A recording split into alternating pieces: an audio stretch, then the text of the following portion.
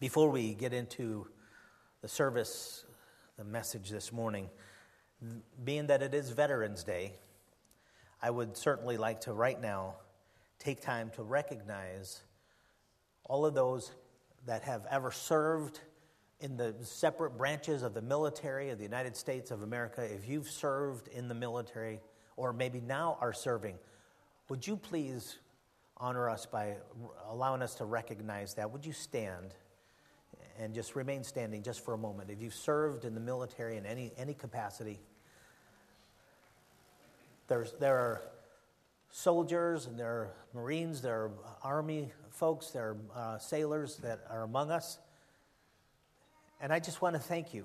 I want to say thank you as a congregation and as the United States of America to say thank you for your service and for your sacrifice.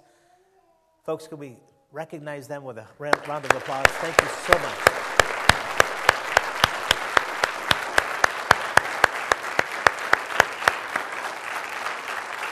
We enjoy our freedoms because of those who have given everything. We enjoy this country. We enjoy the freedoms that we have, the freedom of the press, the freedom of religion, the freedoms that on the laws. We would not have that had we not had the men and the women to actually lay their lives on the line and sacrifice for us. Thank you.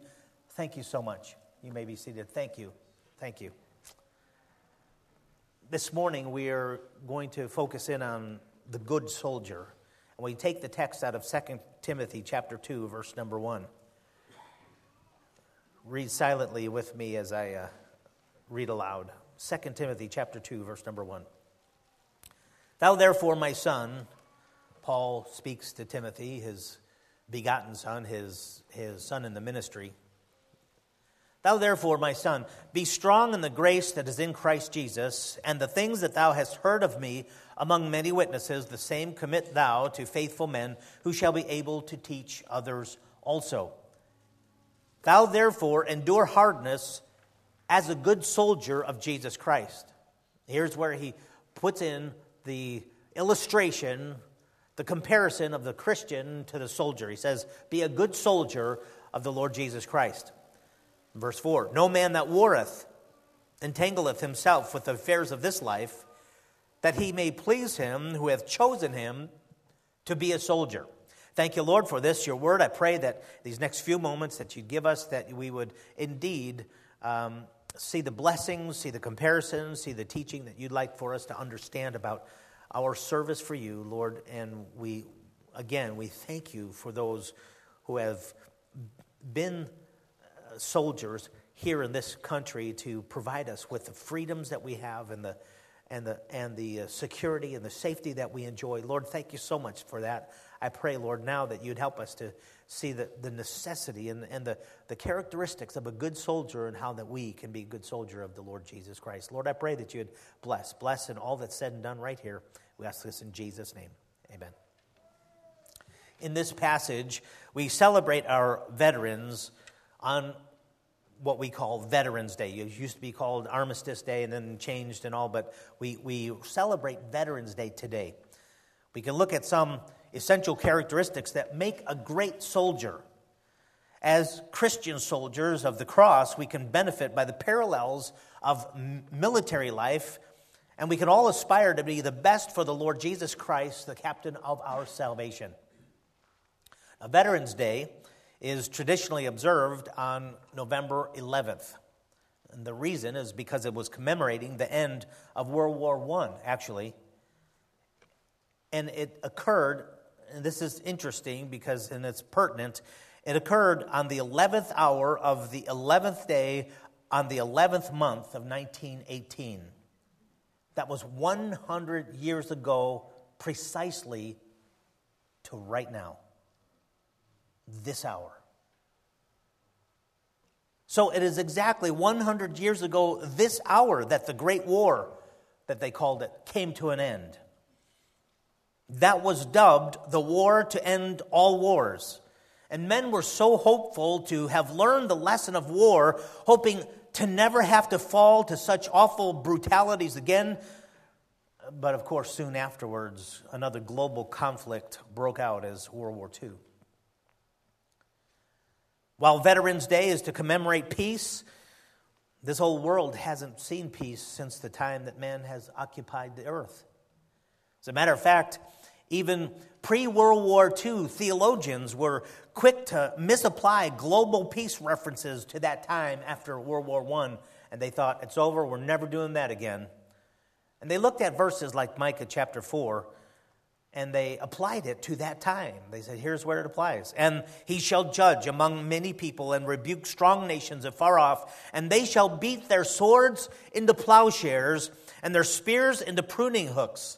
Nation shall not lift up a sword against nation, neither shall they learn war any more. But they shall sit every man under his vine and under his fig tree, and none shall make them afraid, for the mouth of the Lord of hosts hath spoken it. They said, this is it. But that's a clear reference to the millennial kingdom, the reign of the Messiah, and that hadn't taken place yet. That's going to take place after the second coming of Christ. What's wrong with men? Why can't we just all get along, as the phrase that we've heard? Well, James nails it this way. It's due to our sinful nature. James chapter 4, verse number 1. From whence come wars? A good question. Why do we have war? Can we not stop with the war? Can we not stop with the battle or with the fighting?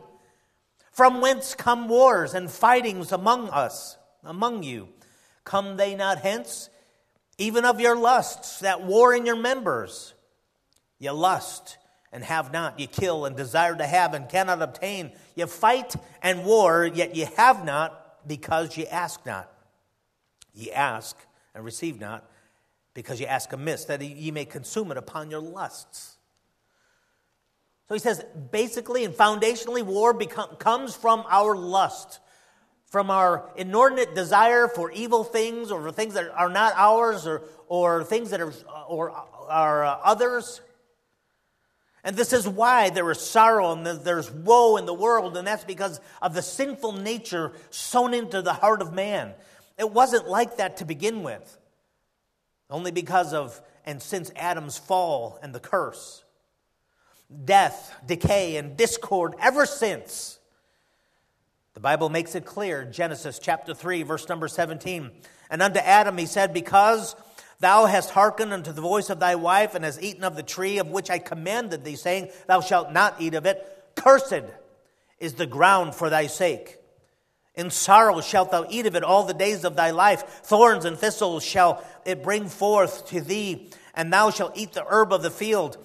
In the sweat of thy face shalt thou eat bread till thou return unto the ground. For out of it wast thou taken, for dust thou art, and unto dust shalt thou return.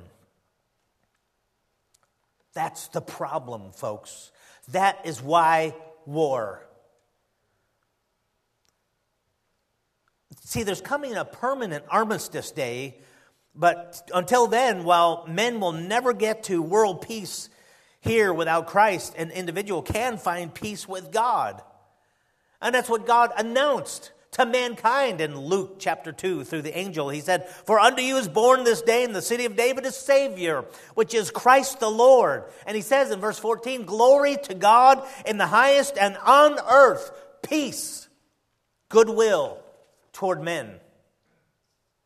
So till then, we'll be dealing with injustices and thefts and civil unrest and national discontentment and military conquest. Because that's where we are, and that's our condition today. I want to say this on the recognition of Veterans Day here in this great nation that God has established, and I believe that God has established this nation for freedom and for the preaching of the gospel and for a portion of peace and safety and a vision of what can happen when the foundations are built upon His word and His principles. See, folks, I'm proud of this nation who, for the most part, has only engaged in war to protect itself or to promote freedoms for others. You've heard of this quote And the story that goes like this: when at a conference in England, Colin Powell was asked by the Archbishop of Canterbury if our plans for the Iraq War were just an example of empire building by George Bush. This is what he said, and I quote, "Over the years, the United States has sent many of its fine young men and women into great peril to fight for freedom beyond our borders. The only amount of land we have ever asked for in return is enough to bury those that did not return." It became very quiet in that room. And thus we owe such a great debt of gratitude to our soldiers and to those who have laid down their lives. Now, the passage that we read about soldiers in 2 Timothy chapter 2, it concerns the life and the aspiration and the goals of a good soldier. In chapter 2, verse number 3 of 2 Timothy, the Bible says, "Thou therefore endure hardness as a good soldier of Jesus Christ." So let's look at what it means to be a good soldier. We're just going to do that, look at that, and then we're going to be done this morning. A good soldier, number one, trains to be strong. And that's what the Bible says. And the Bible gives many examples of soldiers that have trained and have honed their skills and their proficiency with either shield or sword or a sling and stone or strength building.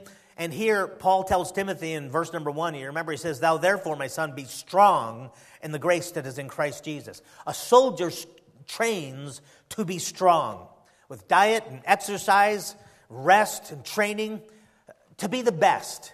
A soldier is to man up. A soldier is to endure the hardships of being on the battlefield. And so he's got to be strong. She's got to be strong. So number one is a good soldier trains to be strong.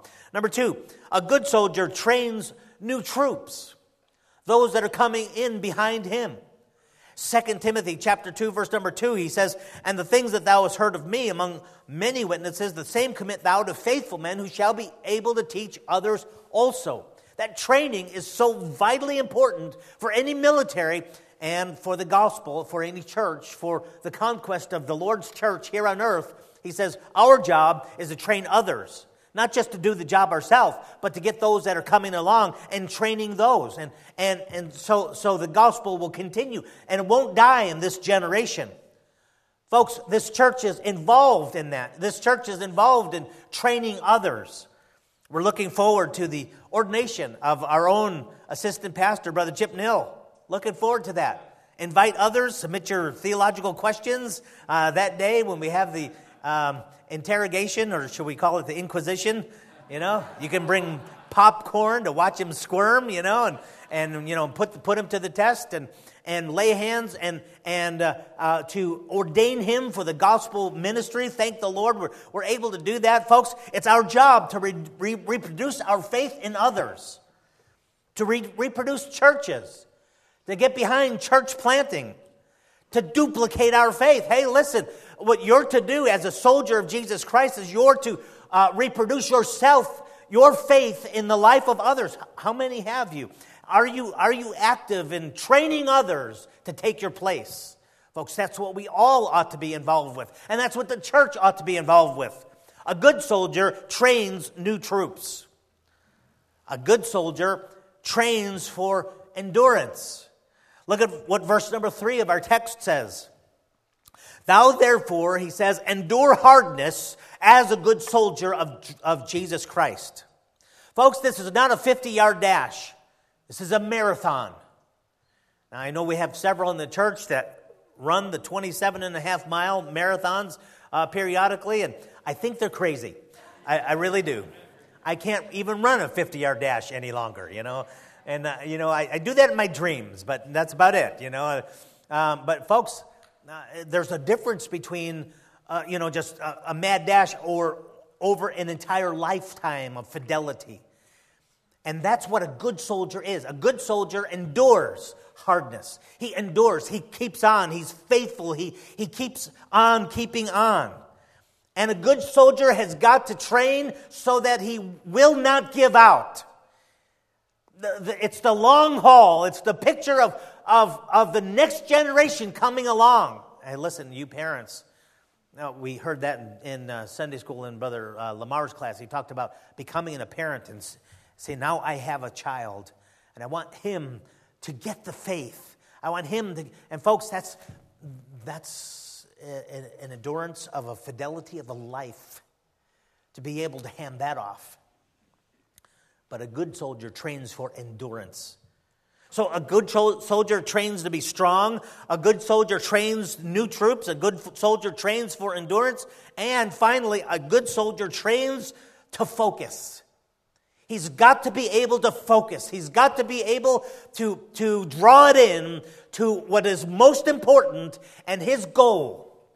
He says in verse 4, no man that warreth entangleth himself with the affairs of this life, that he may please him who have chosen him to be a soldier. Listen, you're going on the battlefield. You're not worried about those other things. You're not worried about other. No. You've got one thing to worry about, and that's being a good soldier. That's your focus on the battle before you. Nobody, he says, no man that warreth entangleth himself with the affairs of this life. Remember that magazine cover? I think it was Look back in 1948 or whatever it was, 46, where it's a famous picture that was on the battlefield that at Dunkirk. There were body parts and cadavers everywhere, and blood and weapons and helmets, and there was a guitar there floating on the beach. A classical guitar, an old box guitar. Might have been taken by one of the soldiers to say, well, yeah, once we make this beach and we all get around the fire, then we'll, have a great time. Wouldn't like that. A soldier, he doesn't have the time, he doesn't have the ability to think of anything else. He doesn't entangle himself with the affairs of this life. If you're going to be a good soldier, good soldier must put focus on the battlefield. It's this dedication to the battle, the cause, and especially his commander that makes the difference. He must be dedicated. He must be focused. He's got to be committed. He must be unentangled with the things of this world. His aspiration is he must be the best that he can possibly be for his commander. Let me ask you the question, how entangled are you concerning things that would detract your effectiveness for your commander? How entangled are you concerning things that would defile your conscience so that you're not the best for the commander, for the captain of our salvation, that would divide your loyalty and your love for Christ?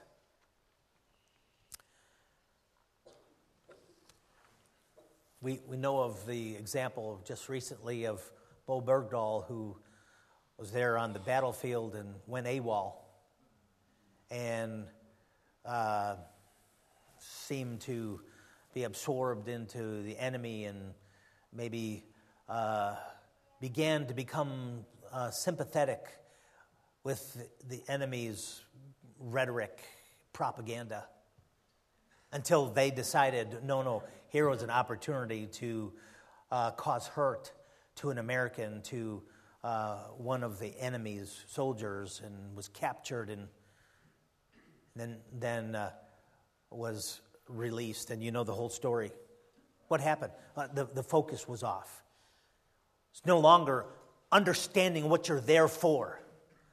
No longer realizing, hey, wait a minute, I have a job, and I am called. My life right now is to defend our nation and to fight and to stave off the enemy. You've got to be focused. A soldier must have focus. When a soldier enters the battlefield, everything else in life becomes secondary. He's got to give it all. Now, maybe that's not been true in the past, but at that point, at that moment, he must give it all for the cause, for survival, for victory. He must be committed. Folks, I want to please the Lord. I want to please the Lord who has chosen me to be his soldier. You're in the army now, and it's the Lord's army. And he says, listen, I have a job for you to do. And Paul tells Timothy, he says, no man that warreth entangleth himself with the affairs of this life, that he may please him, who hath chosen him to be a soldier. God has chosen you. God has actually put you in the Lord's army, in his forces. You are now in the army, and your job and your focus and your commitment and your attention, you've got to be unentangled. You must be committed to the cause. He's chosen me to bring him glory. He's chosen you to fellowship with him, to be effective in service for his kingdom. I don't want to let him down. I want to win the medals. I want to hear him say someday, well done. You're a good soldier. You've been a good soldier. How about you? Now listen, if you're here and you don't know the Lord Jesus Christ as your Savior, he's looking for a few good men and women and young people. He's got a spot for you. Soldiers, let's be all that we can for the Lord. Let's pay attention to what Paul told Timothy. Be a good soldier of the Lord Jesus Christ. Every head bowed, nobody looking for just a moment.